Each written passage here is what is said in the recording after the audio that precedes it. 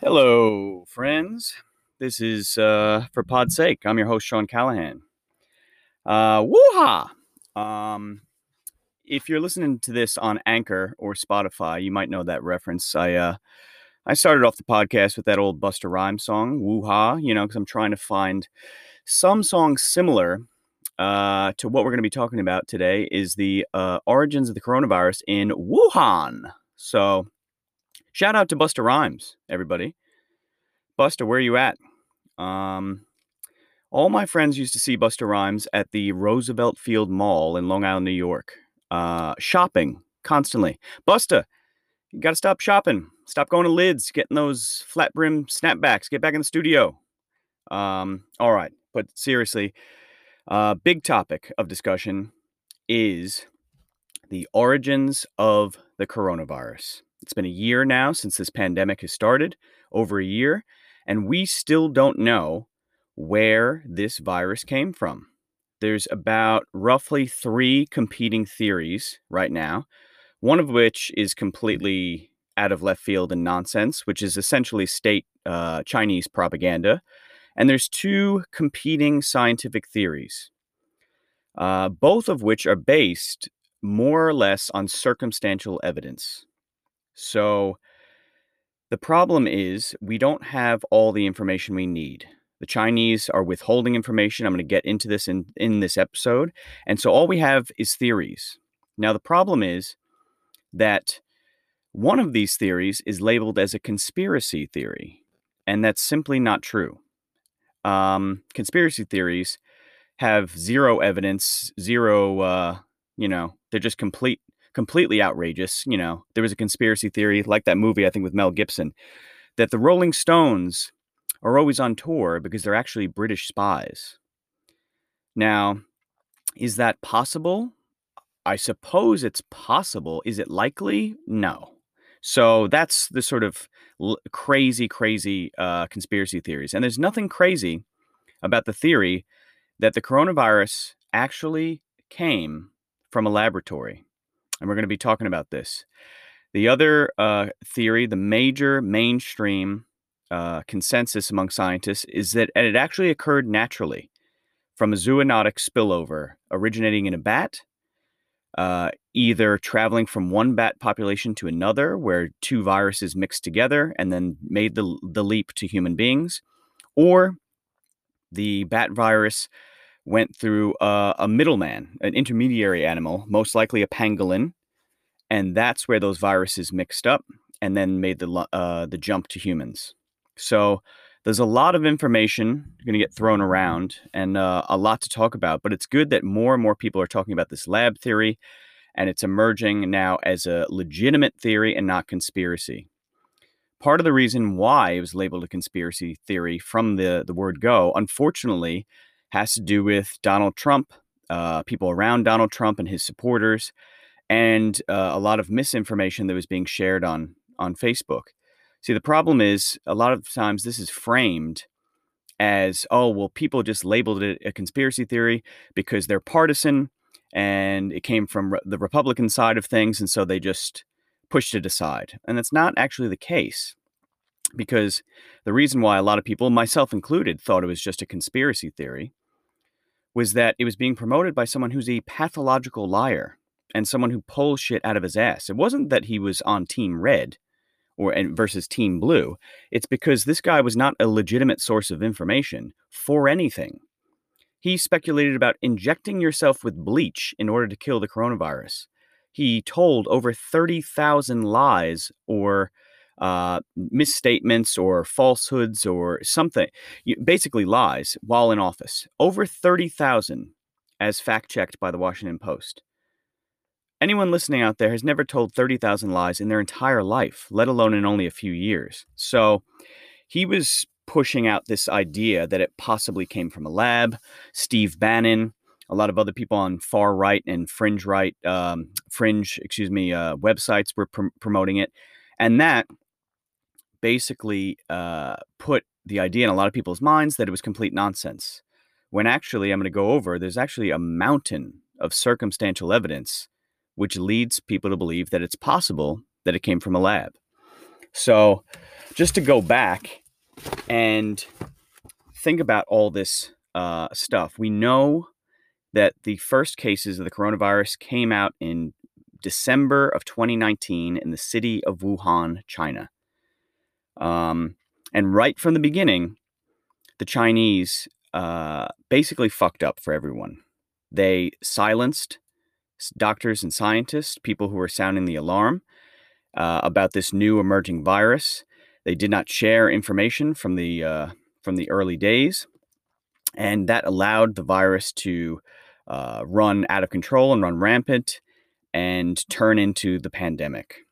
If they had been forthright and been upfront from the word go and listened to actually their doctors, they could have got a better handle on it. And they've projected that maybe about 95% of cases and deaths could have been prevented.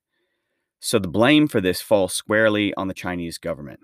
But the theory goes that a bat virus somehow, passed through, most likely to a pangolin. And the first initial theory was that this emerged from the seafood market in Wuhan.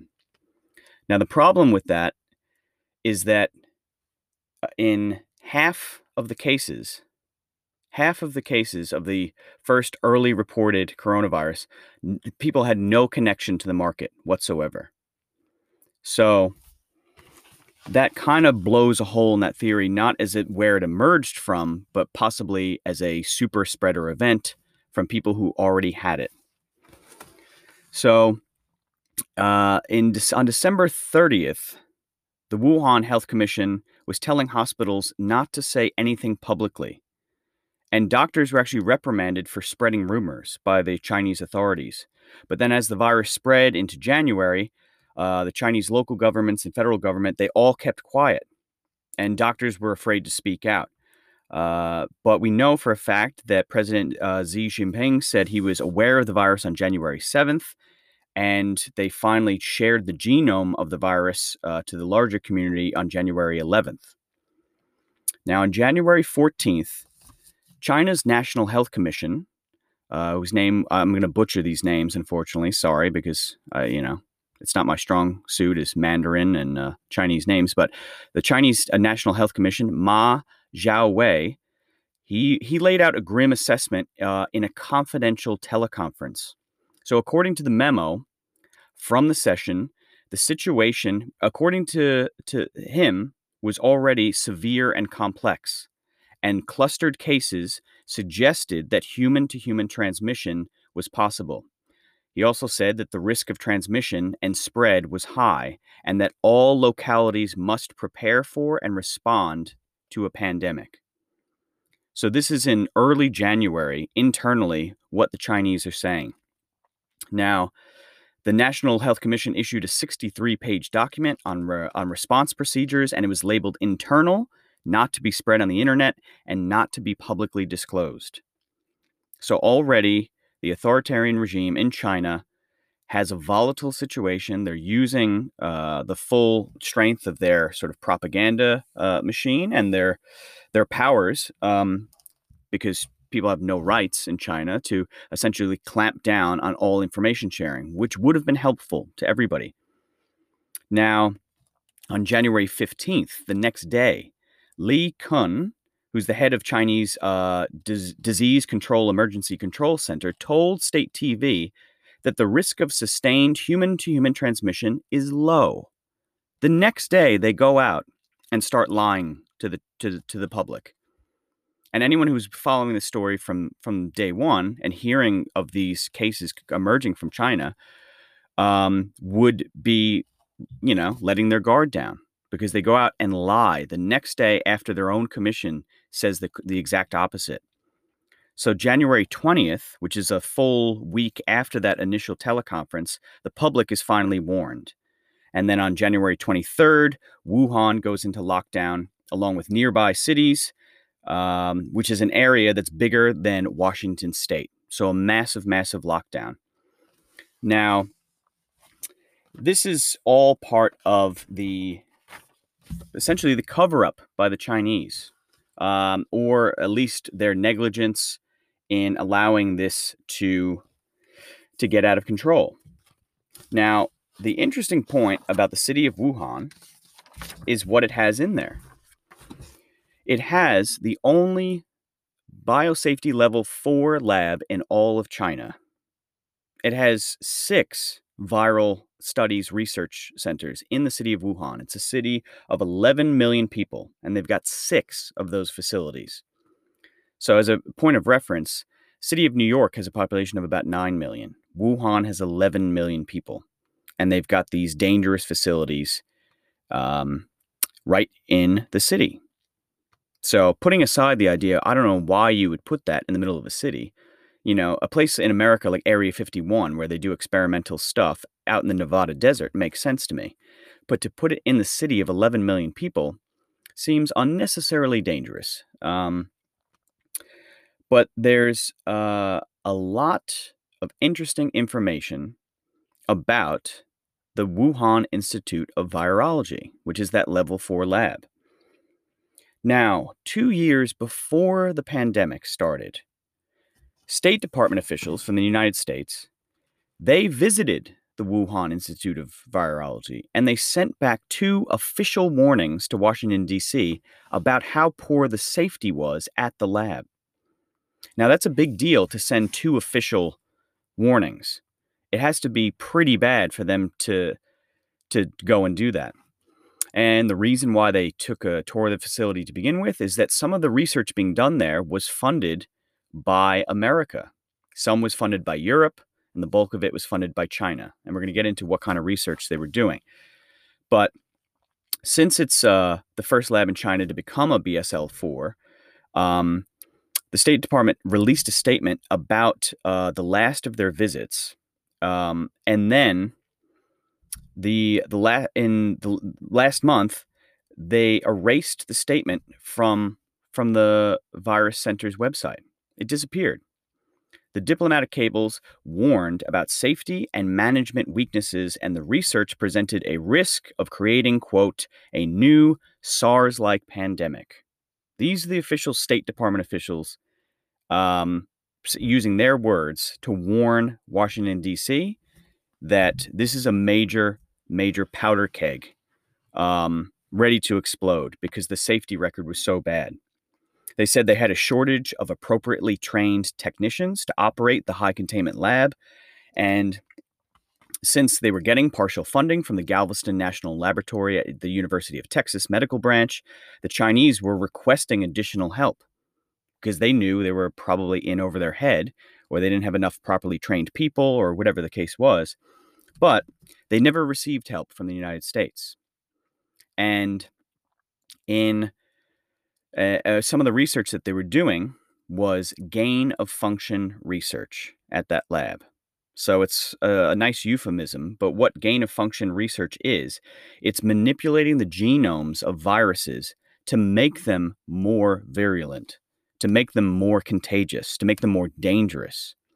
And the idea, the logic behind doing that is that if they can manipulate these viruses in a way that's close to or would mimic something that might happen in nature, they can then get a jump on the fact that if it does happen in nature, they will have already figured it out and will be able to have a vaccine or know how to treat this. So it seems pretty crazy. It's very controversial. You're worried about something that might happen in the real world, and so you actually make it happen in a lab so that you get a jump on it if it happens in the real world. You're creating the monster that doesn't exist yet, but it might exist in the future. And you're creating that monster and trying to study it and to try and get a jump on it. So it's extremely dangerous stuff, what they're doing there. And so dangerous, in fact, that in October of 2014, the U.S. government imposed a moratorium on the funding of gain of function research. So a lot of the funding that went to WIV, the Wuhan Institute of Virology, that had already been funded, and so that didn't that wasn't prevented by that 2014 moratorium. But after that point, the U.S. called it quits and said absolutely no more funding of this research. It's too dangerous. So But there was also concerns in the city of Wuhan about the Wuhan Center for Disease Control and Prevention, which is a lab with only a level 2 biosecurity. So even more lax, maybe less dangerous stuff, still dangerous stuff, but less safety protocols. So, but, from the word go, the Chinese government has refused to answer basic questions about the origin, and they've suppressed any attempt to investigate the labs. The U.S. provided no extra assistance to the labs, and the ton of evidence and the circumstantial evidence from a lab leak, there's a lot, and we're going to go through that. But it's been shown that the original seafood market story is BS. Research that was published in The Lancet, UK medical journal, showed that the first known patient had no connection to the market. And then 1/3 of the cases in that first large cluster had no connection to the market. And also, the market also didn't sell bats. So is it possible that this virus passed from a bat to an intermediary animal and that was being sold? It's possible. But the Chinese went into a full information lockdown. They didn't provide samples of the coronavirus, of the first coronavirus, of the earliest cases. They've never provided samples for us to analyze. And the Shanghai lab that published the novel genome on January 11th was then shut down by the Chinese government. And several doctors and journalists who reported on the spread have disappeared. Disappeared. Now, this is something that can only happen in an authoritarian regime like China. Doctors, journalists, people speak out. They're arrested, they forcefully recant their statements, or they just fucking vanish. And could be in a prison somewhere, they might be killed. That's crazy. The earliest people who have spoken out about this have dropped off of the face of the earth.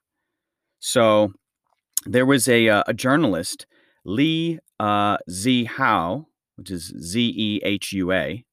Li Zihao is a journalist. He live streamed his own arrest online, and that was reported in The Guardian. You had another doctor, Li Wenliang, who was dragged to a police station in the middle of the night, forced to recant, and this was all reported on CNN.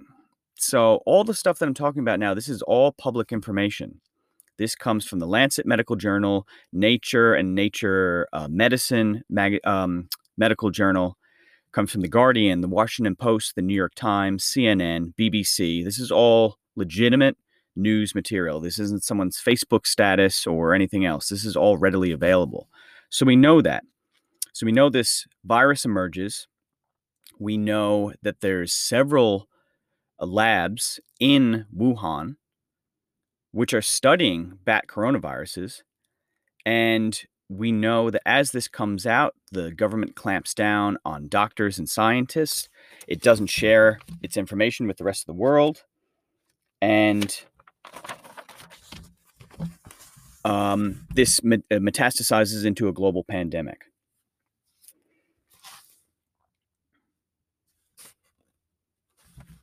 Now, that gain-of-function research being done, the grant documents show that the work at the Wuhan Institute of Virology was aimed at determining the potential for spillover from one species to another. So we know this from reading the grants. This is the specific type of research they're doing. That what is the potential for spillover from one species to another? What they did was the research involved constructing a series of novel chimeric viruses. And a chimera, or I think that's how you say it, chimera.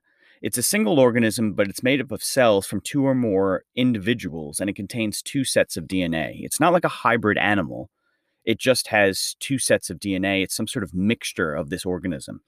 So the research they were doing there, it involved constructing a series of novel chimeric viruses that would use different spike proteins. I know you've heard about the spike protein with the coronavirus. It would use different spike proteins from some unpublished natural coronaviruses. So, and what were they testing for?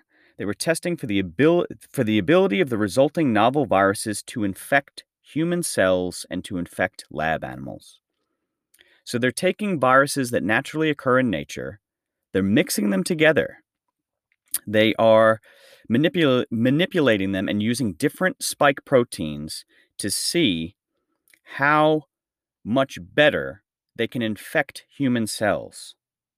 They manipulate mice in order to do this so that the mice cells respond the same way that human lung cells would respond. So that's what they're doing. I mean, actually think about that at that lab. They're taking a naturally occurring bat virus. They're manipulating it, making it be able to jump and infect human cells. And this lab has a horrible safety track record. Keep that in your mind as circumstantial evidence. And now, so an article published on the 9th of November in Nature Medicine talks about how scientists investigated a virus called SHC014. And that virus is found in horseshoe bats in China. But the researchers created a chimeric virus made up of a surface protein of SHCO14 and the backbone of a SARS virus, which had been adapted to grow in mice and to mimic human disease. So the chimera infected human airway cells, proving that the surface protein of SHCO14 has the necessary structure to bind to a key receptor on the cells and infect them. So those are the specifics to get down into the weeds. And like I said earlier, the animals that were used were mice with genetically modified cells that respond just like human respiratory cells. So another thing about this lab is that WIV, it collected thousands of samples from bat caves. Thousands. It has a database, a records database, with 22,000 samples. And some of their genetic sequences that go back years. Basically the largest collection in China. It has 15,000 samples from bats, which cover 1,400 bat viruses. And, this is very important, it's got more than 100 unpublished sequences of bat coronaviruses. So it's got information that no other scientists know about. But the work being done at the lab was overseen by a doctor called, her name is Dr. Shi Zhengli. And she claims that the genetic sequence of SARS-CoV-2, which is the novel coronavirus, it doesn't match any of the viruses that her team sampled from the caves. Now, here's where things also get interesting. Dr. Shi's work was partially funded by the National Institutes of Health through a New York-based NGO, non-governmental organization, called the Eco Health Alliance. Now, the president of the Eco Alliance is a guy named Peter Daszak. Peter Daszak was one of the people to help wrangle up a few dozen scientists in the early days to put out a memo saying that this virus is of natural origin, because that's when a lot of the lab leak theories were coming out in early February of 2020. And that was gaining traction, that idea. A lot of people were talking about it. And so the Lancet Medical Journal, with something like 24 signatories of scientists, came out and forcefully said this definitely comes from nature. He was one of the people to organize that statement, which changed the whole tone of what was going on in the mainstream media and what everyone was saying. That paper alone was one of the ones that was supposed to be the nail in the coffin of all these other theories. He helped organize it, even though his organization was funding partially the research done, the gain-of-function research at the Wuhan Institute of Virology. And I'll talk a little bit later on about how there's finally been an investigation team which has gone in. He was also one of the very few scientists on the investigation team to go check out the lab that his company actually partially funded. If that doesn't jump out at you as the biggest conflict of interest at the very least, but also strange and easily prone to conspiratorial thinking, then I don't know what will. But Like I said, that Wuhan Institute has a database with 22,000 samples. Now, here's something that's really interesting. In 2012, 6 people were out clearing essentially bat feces, bat shit, from an abandoned mine in the Yunnan province of China, which is 1,000 miles away from Wuhan. And they developed a mysterious illness, which was very much like COVID-19. 3 of them actually died. Now, the investigation into their illness has been kept completely hidden by the Chinese. We don't have any more information than that. So, coincidentally, the Wuhan Institute of Virology was on a trip nearby and collecting samples when those 6 people got sick. A virus sampled from the mine in 2013 called RATG-13 is the closest known relative of SARS-CoV-2. It shares 96% of the genomes. So 8, 9, whatever it is, years ago, people are in a cave or nearby cave where bats. They get sick. It looks suspiciously like the same symptoms as COVID-19. 3 of them actually die, which would show it's quite severe. This Wuhan Institute is nearby collecting samples. We know that it's extremely close to the bats that wound up killing those people. And they wound up getting samples of 8 particular viruses from an unidentified location in the Yunnan province. But again, we don't have access to this information.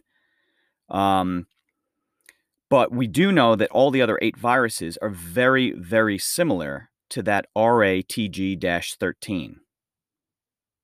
But here's the deal as far as this information. It's all in that WIV database. And part of that database had always been password protected, which makes sense. You know, it's a level 4 lab. You don't want other people gaining access to your research, whatever. That's normal security. But in September of 2019, 2 months before the first reported outbreak in Wuhan, the entire database of all this information is taken offline.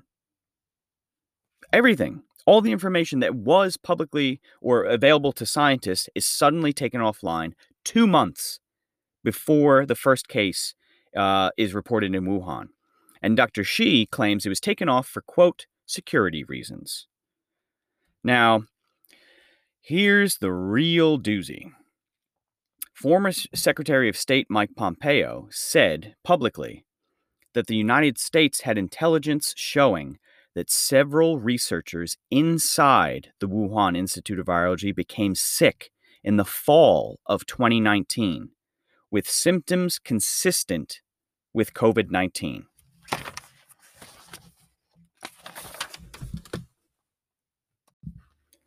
Again, that's all circumstantial evidence, right?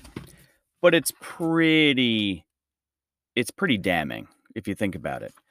And after that, a second Chinese database or portal of virus databases, which was created by the National Virus Resource Center, which is affiliated with the WIV, that also went offline. So now all the key virus databases managed by Wuhan Institute of Virology are all offline. That's where we're at with that. Now, you might think, all right, well, it's got a poor safety track record, and it is in the city of Wuhan, and they were studying things like this that look shockingly similar to what we're dealing with the novel SARS-CoV-2. But, you know, surely that couldn't have happened. You know, things just don't leak out of a lab. That's just not common. Oh, it is actually common. Just so you know, even in the United States, as an example. As reported to USA Today, there was more than 1,100 lab accidents involving bacteria, viruses, and toxins that pose significant risks and were reported to regulators just from 2008 to 2012. Here's an example. In 2015, workers at a germ warfare testing center in Utah accidentally sent 200 shipments of live anthrax to labs throughout the United States, Australia, Germany, Japan, and a few other countries. Live anthrax was actually shipped out. It's shocking and amazing that no one was killed. In 2007, a live foot and mouth disease leaked from a faulty drain pipe at the Institute for Animal Health in Surrey, England. In 2019, Fort Detrick, where there's defense research happening, it involved the creation of potential pathogens, and that research and that whole facility was shut down by the Centers for Disease Control for, quote, breaches of containment. This is a very common thing from people working in labs. So it's completely not out of the realm of possibility when this lab itself was already cited for poor safety 2 years prior to this happening, that something can happen. Samples could be improperly disposed of.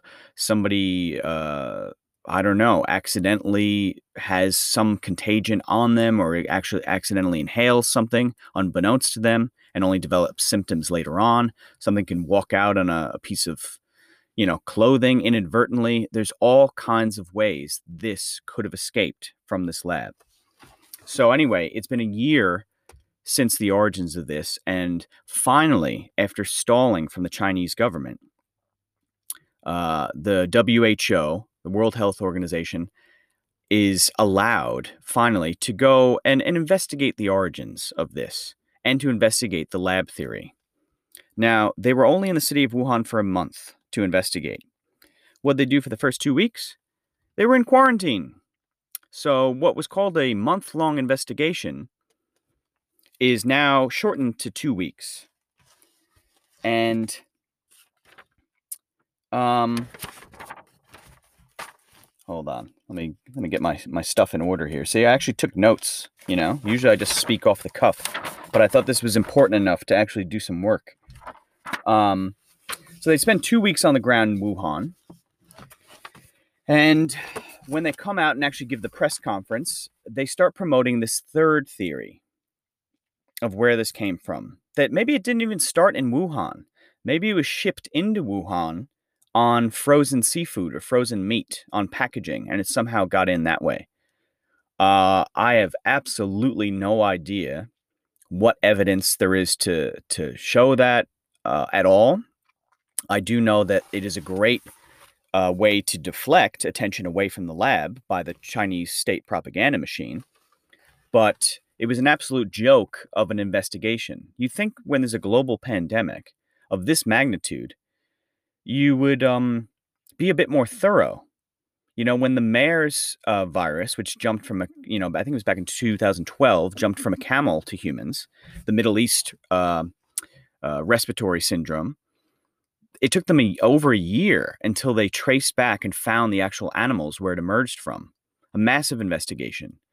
The original SARS outbreak we know came from bats directly, I think, to humans. So you've got this massive pandemic, and you're given 2 weeks to check it out. I remember reading the 9/11 Commission report in graduate school. The book was about 800 pages, and it took years for them to go back and investigate and tie all these issues together of what went wrong, who didn't talk to who, what slipped through the cracks to show why September 11th happened. They're given 2 weeks by the Chinese government. So, the first thing is that wet market theory just gets kind of blown out because there was too many outbreaks happening simultaneously. And they had no connection to the market. So it didn't emerge from the market. If anything, it came into the market, and that's where it spread to people. So it was already circulating. And to be fair, it makes sense because that market was massive. There was 653 stalls there. They were selling meat. They were selling live animals. They were trading in chipmunks, foxes, raccoons, wild boar, giant salamanders, frogs, snakes, sika deer, hedgehogs, crocodiles, you name it. But the thing is, that market was closed right after the outbreak, and no samples were taken that might prove a virus connection. It was scrubbed clean. No samples. So the wet market theory goes out, and scientists were trying to, at least, on the surface, even though they're not trained forensically, they're trying to ask the right questions, and they keep getting pushed back and roadblocks put up by the Chinese. There was, they tried to test this natural theory that it came from an animal. So the Chinese did thousands of tests on different animals in China, and they still haven't detected the virus anywhere. So you would think, if that working theory that it came from a bat population, and either that bat with that virus, kind of like the one I mentioned earlier that had 96% of the genome, if one of those bats mixed with another bat population in some other way, and that bat was also sick on the other side, and those two viruses mixed together and created something new, surely you'd be able to find evidence or an animal that was sick. And the same way, if it spread to a pangolin, a bat eats something and something falls out of its mouth, the pangolin's crawling on the ground, picks it up and eats it, or they're, defecates in the same area, whatever the case may be, they come into contact and those viruses mix. Surely you should find some animals who have that virus around. If it's that transmissible, if it's that easily spread, it should be fairly easy to find a virus that has SARS-CoV-2 or, whatever the precursor virus which jumps to humans. And yet they've tested thousands of animals in China and haven't found a single one. Not a single one who has it, which, to say the least, is odd. But also, the Chinese didn't go back and test blood donation samples from Wuhan in 2019. Around the time that the State Department or U.S. Secretary of State said it had intelligence of people being ill before that outbreak in Wuhan. People donate blood or they get blood drawn at the hospital. They could have gone back and tested samples. And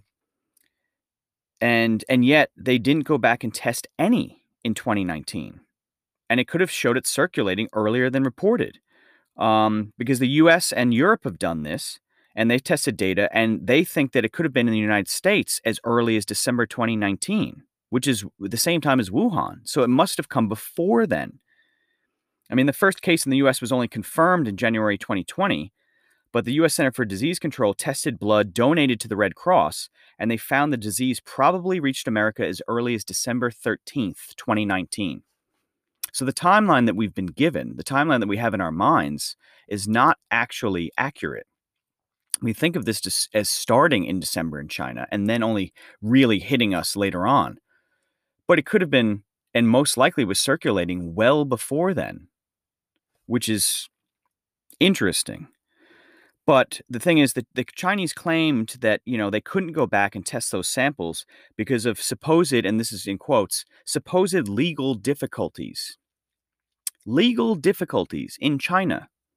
This is a country that rounds up people and sends them to internment camps if they're Muslim, has a massive surveillance state where you have no rights. What are the legal difficulties in testing blood samples?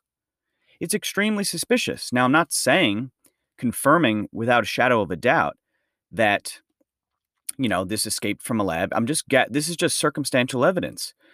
But the Chinese government surely is not acting as if this came from nature. Every move that they're making is shady. Every single move is throwing up roadblocks to get an actual open, transparent investigation. So if you're not guilty of something, or maybe if you don't know for a fact that it didn't come from the lab and you're just trying to cover your ass, that's exactly how you'd be behaving. But if you knew for a fact it came from nature, you would open the doors. You would allow scientists to do these basic forensic investigations. You'd put that database back online. And yet they're covering up time and time again and thwarting any real investigation. It's suspicious. It's at the very least extremely suspicious. So the team of 17 scientists that went for this WHO investigation, including Peter Daszak, who I mentioned earlier, they would ask questions to the lab staff about a leak.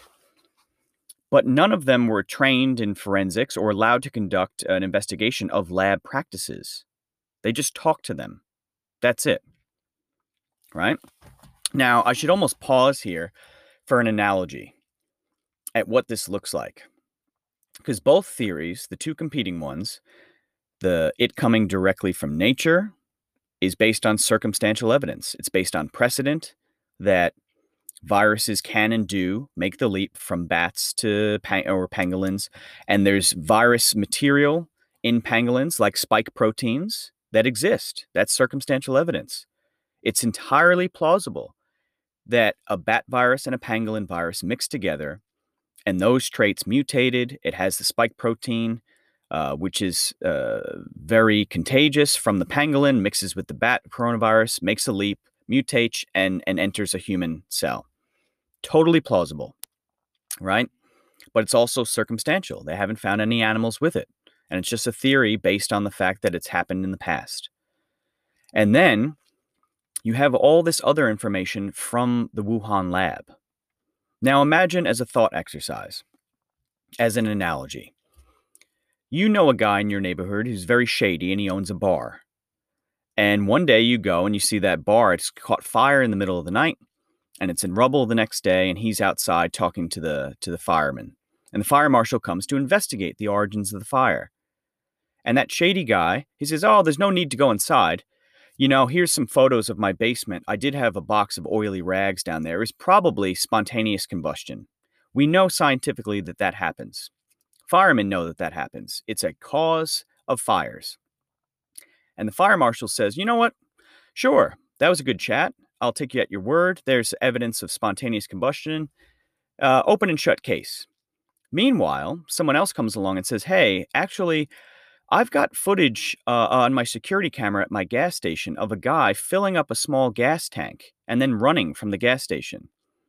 And someone else says, "Oh yeah, I identify that guy. He used to work at the bar and he quit a couple months ago and said, I'm going to burn this fucking place to the ground when I quit." And then they find a box of matches outside of the bar with his fingerprints on it. Now, all of that is also circumstantial evidence. He could have been a smoker and left his pack of matches. He could have been running to his car, which had stalled with no gas. He could have just been talking bullshit when he quit because he was emotional. But look at those two ideas. The one of spontaneous combustion and the one of that guy setting the fire. One of those has a mountain of evidence which any logical person would say it's probably pretty highly likely that that guy burned it down. It's not provable, but it's pretty highly likely. And then here's the kicker. Imagine that the fire marshal, he has a stake in that bar as an investment, and he's going to get a cut of the insurance money. How objective do you think he's going to be? Remember Peter Daszak, that character? His EcoHealth Alliance is researching or funding research into gain of function studies at that Wuhan lab. He goes out immediately and puts out the theory saying it definitely came from nature. Don't look any further at the lab. And then he's on the investigation team, which wraps up a 2-week-long trip in China where they simply asked questions of the Chinese and don't actually investigate or see any samples of anything. Now, in your mind, which of those makes the most sense? Which is the most plausible? It's up for you to decide. But that's the analogy, and that's kind of where we're at with this investigation. As long as the Chinese keep throwing up roadblocks, we will never know. And they keep doing this in a very, very suspicious manner. So even on that investigation, that 2-week trip, Dominic Dwyer, who's a microbiologist on the team, he said that he requested raw patient data from the early cases, which is standard medical practice. There's nothing odd about that. But instead, he was only given a summary by the Chinese. He wasn't given the data. He was given a quick book report, if you will. And it was from the 174 cases from Wuhan in December 2019. Only half of those were connected to the market. And the tensions and the restrictions and the roadblocks, they said it was reported between the Chinese delegation and the WHO delegation. They said it sometimes turned into shouting matches amongst these scientists because they're so frustrated that they're not given the information that they need in order to conduct a proper investigation of the origins of this virus. What are they hiding? They're not acting like people who have nothing to hide. They're acting quite the opposite. And it's really frustrating because, again, all of this is circumstantial and none of it may get proven because of these roadblocks. So just for a little bit further background,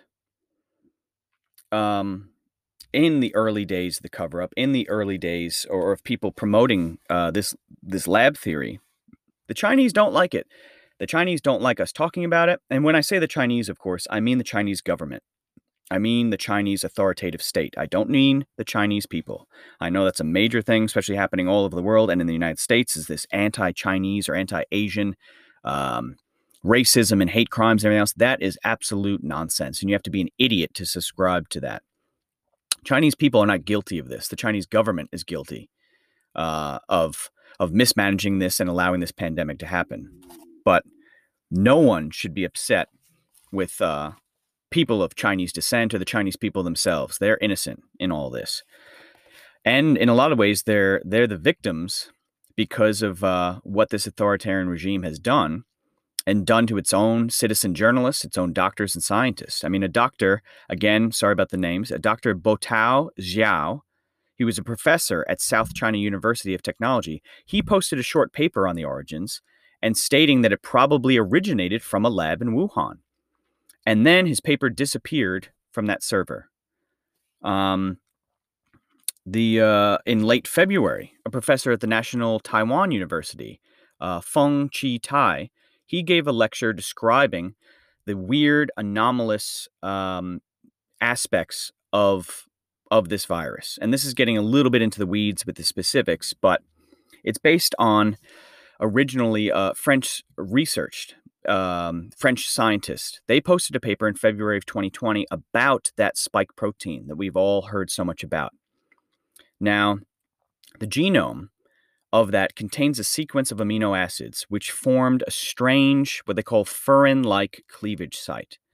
So this is, in describing this is a chemically sensitive region of the spike protein. It's almost like a claw.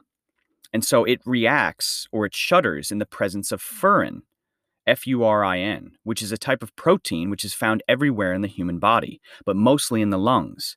So when that spike senses furin, the enzyme opens the protein, and that allows the virus to burn a hole through your cells, the cell's outer membrane, and then burrow and stick inside. So the code for this molecular feature, which is not found in SARS or any SARS-like bat viruses that we know of, is RRAR. So it's the amino acids arginine, arginine, alanine, and arginine. And that makes this virus more pathogenic. So in late February, a professor at the National Taiwan University, he gave a lecture describing the weird anomalous RRAR furin cleavage site. And he said the virus was very unlikely to have 4 amino acids added all at once. Usually in natural mutations in nature, it's more chaotic, it's less complex. So he said it was possible these amino acids were added to COVID-19 in the lab by humans.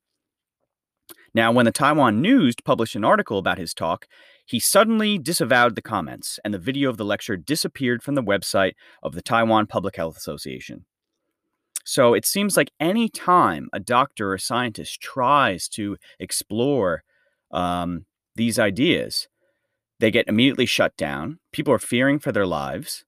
So it seems like the scientific consensus automatically goes to this was made in nature. But again, the idea that it was made in nature is based on what they know about existing coronaviruses. Now, remember those 8 coronaviruses from that Yunnan province and those samples? Scientists don't have access to them. They've never seen them. There's unpublished data. So when scientists say, hey, it's very likely it came from nature, this virus doesn't have a typical SARS, sort of backbone, which would mean if it was created in the lab, it would be created from pre-existing viruses. That's the idea. They say, well, this virus, when you analyze it, if it was made in a lab, it should be cobbled together from pre-existing viruses, and we'd see evidence of that. But this is a novel new virus. But they're making that assumption based on the viruses that they've seen.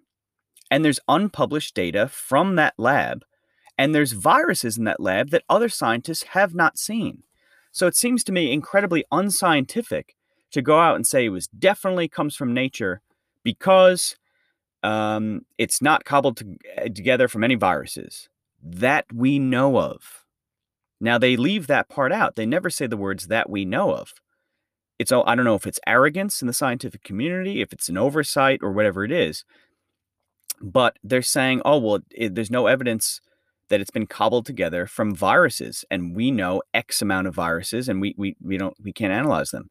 But all of that data and unpublished virus sequences and unknown viruses at the largest lab on bat coronaviruses in the city of Wuhan is all been taken offline. So how can scientists make that argument that it definitely came from nature when they don't have all of the information? This is the glaring sort of issue, is that both of these are based on circumstantial evidence, but one of them has a ton to get behind, and the other one is based on presumptive precedent and based on assumptions without all of the information. So, I don't know. It's up for you to decide what you think about all this, but I wonder if we'll ever actually learn the truth. I wonder if anyone will actually be able to crack in and get into these labs and get this information. But this still needs to be explored. And it's very important that when you discuss this issue with friends and family and someone says, oh, the lab, that's just a conspiracy theory, you need to correct them. This is a scientific theory. And it's just as plausible as it coming from nature. But the idea that bats with a virus 1,000 miles away somehow spread that virus to humans, and then that human being infected people in a city with a number 4 biosecurity lab where they're doing research on bat coronaviruses, manipulating their proteins, making them more transmissible to humans, seems like the most outrageous coincidence that I've ever heard of. And that seafood market was only a couple hundred yards away from one of these labs. A couple hundred yards away from one of these labs. That seems like an incredible coincidence to me. And we won't know unless we get all the information, but it's something that everyone should continue to talk about, is examining the origins of this, because if we don't know where it came from, we can't get a full grasp on this virus. We won't know how to prevent future outbreaks from happening. We need, from a scientific standpoint, to know, and I think probably just from a point of all of our curiosity and the fact that we've all lived through this year together in horrible conditions, that we just need to know as a human society where this came from. And as long as the Chinese government keeps stalling us, we'll never know the truth, which is a tragedy in and of itself. So you make your own decisions, but there it is.